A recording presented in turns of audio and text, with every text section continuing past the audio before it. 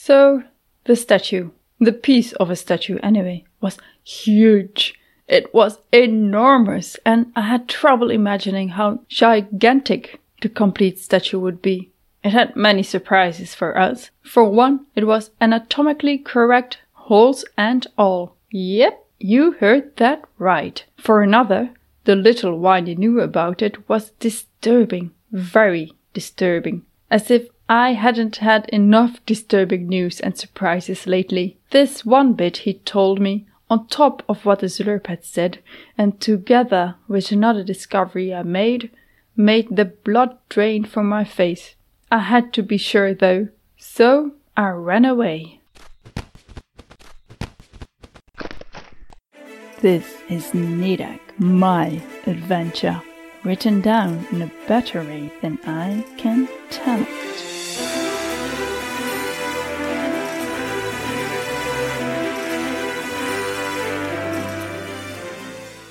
Episode 18, The Statue. Nidak felt guilty about the way she treated Whiny. He had saved and taken care of her when she had the concussion. Granted, she'd saved him more often, but that was merely part of her job. He didn't owe her anything, yet he had decided to come along with her and help. And what did she do? She threw rocks at him when he wanted to be supportive and figure things out. Smooth, Nidak. Very smooth. He didn't appear to be disturbed about it, though. She stuffed one of the colorful rocks, a piece of what apparently used to be an enormous statue, in her bundle. She ducked to avoid walking in a spider web. She knew how strong they could be by being caught in them several times before. Many things were similar to Earth, yet with subtle and often not so subtle differences to the other Troponia. Her giggle earned her a glance backward from Whiny, who was leading the way closer to the statue piece. With another chuckle, a wave and a shake of the head, she urged him to continue. Not long after, they reached the statue. Nidak estimated it had taken them only about 20 minutes, including weaving around the trees and dense shrubs. She dropped her arm in irritation. The habit of having a watch was still there, but her fitness tracker had also fallen victim to the Slurp. She looked up at the statue. Although she wasn't happy about wasting time, it had been a good idea to check this thing out. Especially because of Whiny's reaction, completely awestruck. It lay in a clearing, probably caused by its very presence. Big patches of moss covered the colored strata on the sides. The top had grass and trees, even though it was almost as high up as the surrounding trees themselves. Nidak frowned at it. The shape was wrong. Not what she'd expected a statue cut out of the pelvic area and butt to be. She could clearly see the male parts, and when she walked around, there was a leg, but instead of a buttock, another leg appeared to be attached. And that? Oh! She squinted and leaned closer. They did a very detailed job on this. I could even get in there. Is that an actual hole? When she moved aside the vines growing down from the front, where she supposed two female legs came together, she saw it was even more detailed than she thought at first glance. After putting Kitty on the ground, she ducked and, snorting in amusement, popped her head in the middle hole. It was wide enough at the opening for her shoulders to fit. When she squeezed her arm up, she felt it get more narrow soon. Yet there was no end to the opening, not where she could reach it. Quite moist in here. The thought made her chuckle. Kitty meowed at her feet. Nedak ducked out of the cavern and patted him on the head before lifting him for a cuddle. "I'm all right, buddy," she whispered. "Thanks for your concern. Is there anything else you know about this statue, Whiny?" He stiffened at that.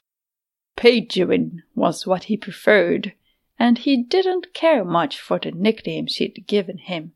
All the more reason to keep calling him that, she thought. He'll grow to like it eventually. It was obviously a woman and a man standing back to back. Why? Who were they? You said it had a lot of power, and that's why they pulled it apart and dispersed it. But how?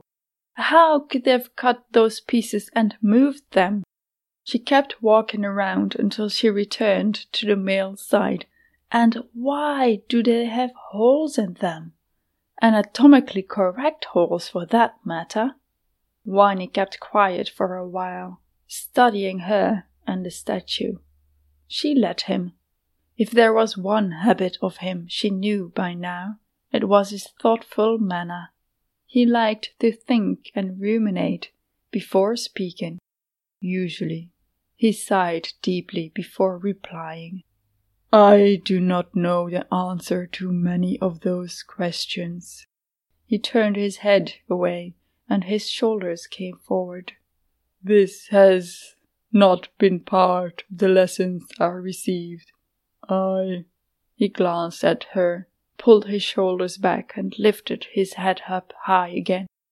"I will admit that I have not been raised to be a ruler.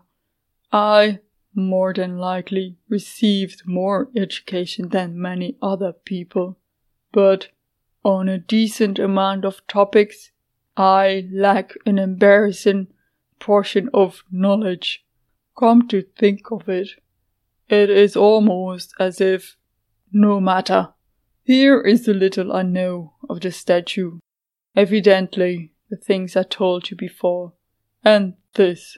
While it was still in one piece, it could enhance objects.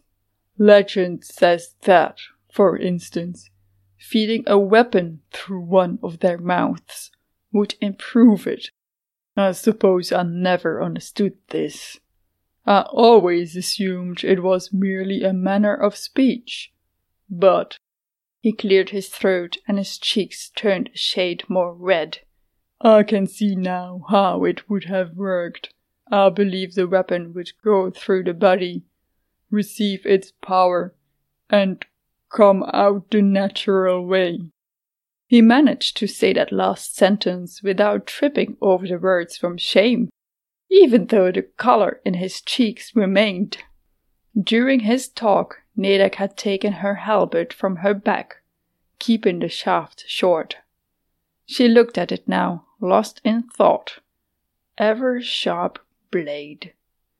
It sounded supernatural. Could it have been passed through the statue? If so, that would make the weapon even more special. She looked up. You think? He nodded. I believe it is most likely one of the PPW. His eyes opened wide. Well, I never thought much about that classification until now. PPW stands for Power-Pooped Weapon. That makes a lot of sense now. Power-pooped weapons? Nedak's voice was incredulous. Then she let out a deep and genuine laugh. That's the best thing I've heard in ages! Another bellow of laughter doubled her up before she dropped back on the ground. And I suppose not many of these PPW are left, and it's been considered a myth by many people. Well, if my opinion counts as the general opinion, then yes. I never thought they were real. When I saw your blade, I suppose it did cross my mind, but I could not believe it. Until now. Typical. Another trope. Special power-wrought weapons, lost to most. It probably was connected to the statue and could be used to find all the parts. That would be the perfect additional trope. She chuckled at the absurdity, but it broke off as she laid a hand on the blade. Stories from people feeling the blood drain from their faces had always seemed silly to her, but she believed them now. She felt herself grow a shade paler. Whiny asked what was wrong, although his voice sounded muffled, as if underwater. The halberd's blade was hot. Not warm from the sun heating it up, but hot as if it should be blazing red. Yet it didn't hurt her. She shook her head. No. She stood up and ran away as fast as she could, ignoring Whiny's shouts. Faint rustling followed her. She stopped after a minute and felt the blade again. It was still hot, but somehow she could tell it was less than before. No. Her voice was quiet, like whispers of a breeze through trees. The slurp had been telling the truth. Heir to a royal family. Perhaps even a descendant of these originals. Connected to the statue. Or perhaps you're being foolish. Everyone could have been given this halberd. It doesn't make them royalty. Yes, maybe it was a coincidence. But she trusted her gut feeling. She walked back towards the statue and Whiny, scooping up Kitty on her way, fussing with twigs which had gotten stuck in his lead. Her gut told her it was true.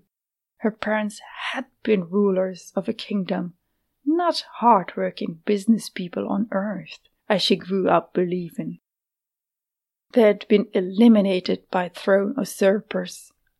So much more made sense with that in mind. Their business trips, the sneaky looks toward each other, the obvious secrets they were hiding. She was a princess. Or, with her parents gone, was she a queen instead? No. One needs to be crowned first before being called a queen. What a mess. She was a Gorwa-Gotzing princess. You have been listening to Nedek, Chapter 18, The Statue. Narrated by myself, Nedek. Adventured by and lived through by Nedek. Written in a better way than I can tell it, by Astrid Jeff. Don't go just yet. We've got bloopers coming up. Before we get to those, we just want to say that if you head over to astridjeff.com, you can find transcripts and full chapters of this podcast. Even more, you can find the unedited draft of Nedek at least up to 15 chapters further than the podcast goes. So, if you're keen to know how the story continues, you have the option to go and read.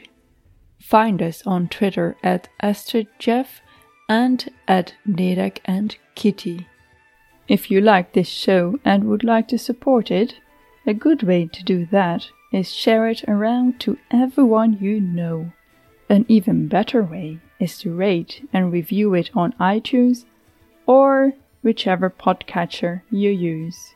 Don't forget to follow the show or subscribe for free. A piece of what?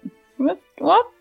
A piece of what apparently used to be an enormous statue. Statue? What the fuck? Especially because of the way Whiny's reaction. What? Especially because of Whiny's reaction. That sounds better. Damn editing. Every writer should read their work out loud. Best fucking way to find your fucking editing mistakes. Right. Even though it was almost as high up as the surrounding trees itself.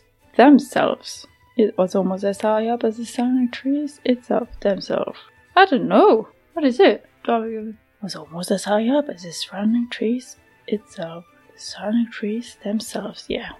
Let's. Themselves. Themselves? Themselves? Themselves. Sure.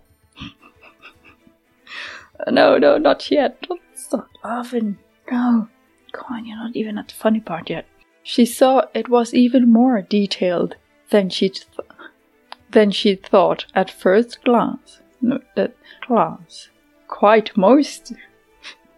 Before lifting, Nedek ducked out of the cavern again and patted him on the head before lifting him.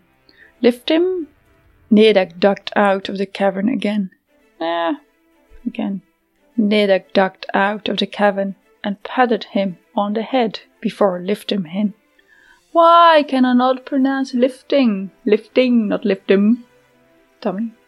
Nedek ducked out of the cavern and patted him on the head before lifting him.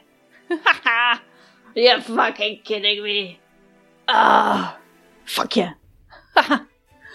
Damn. Nedek.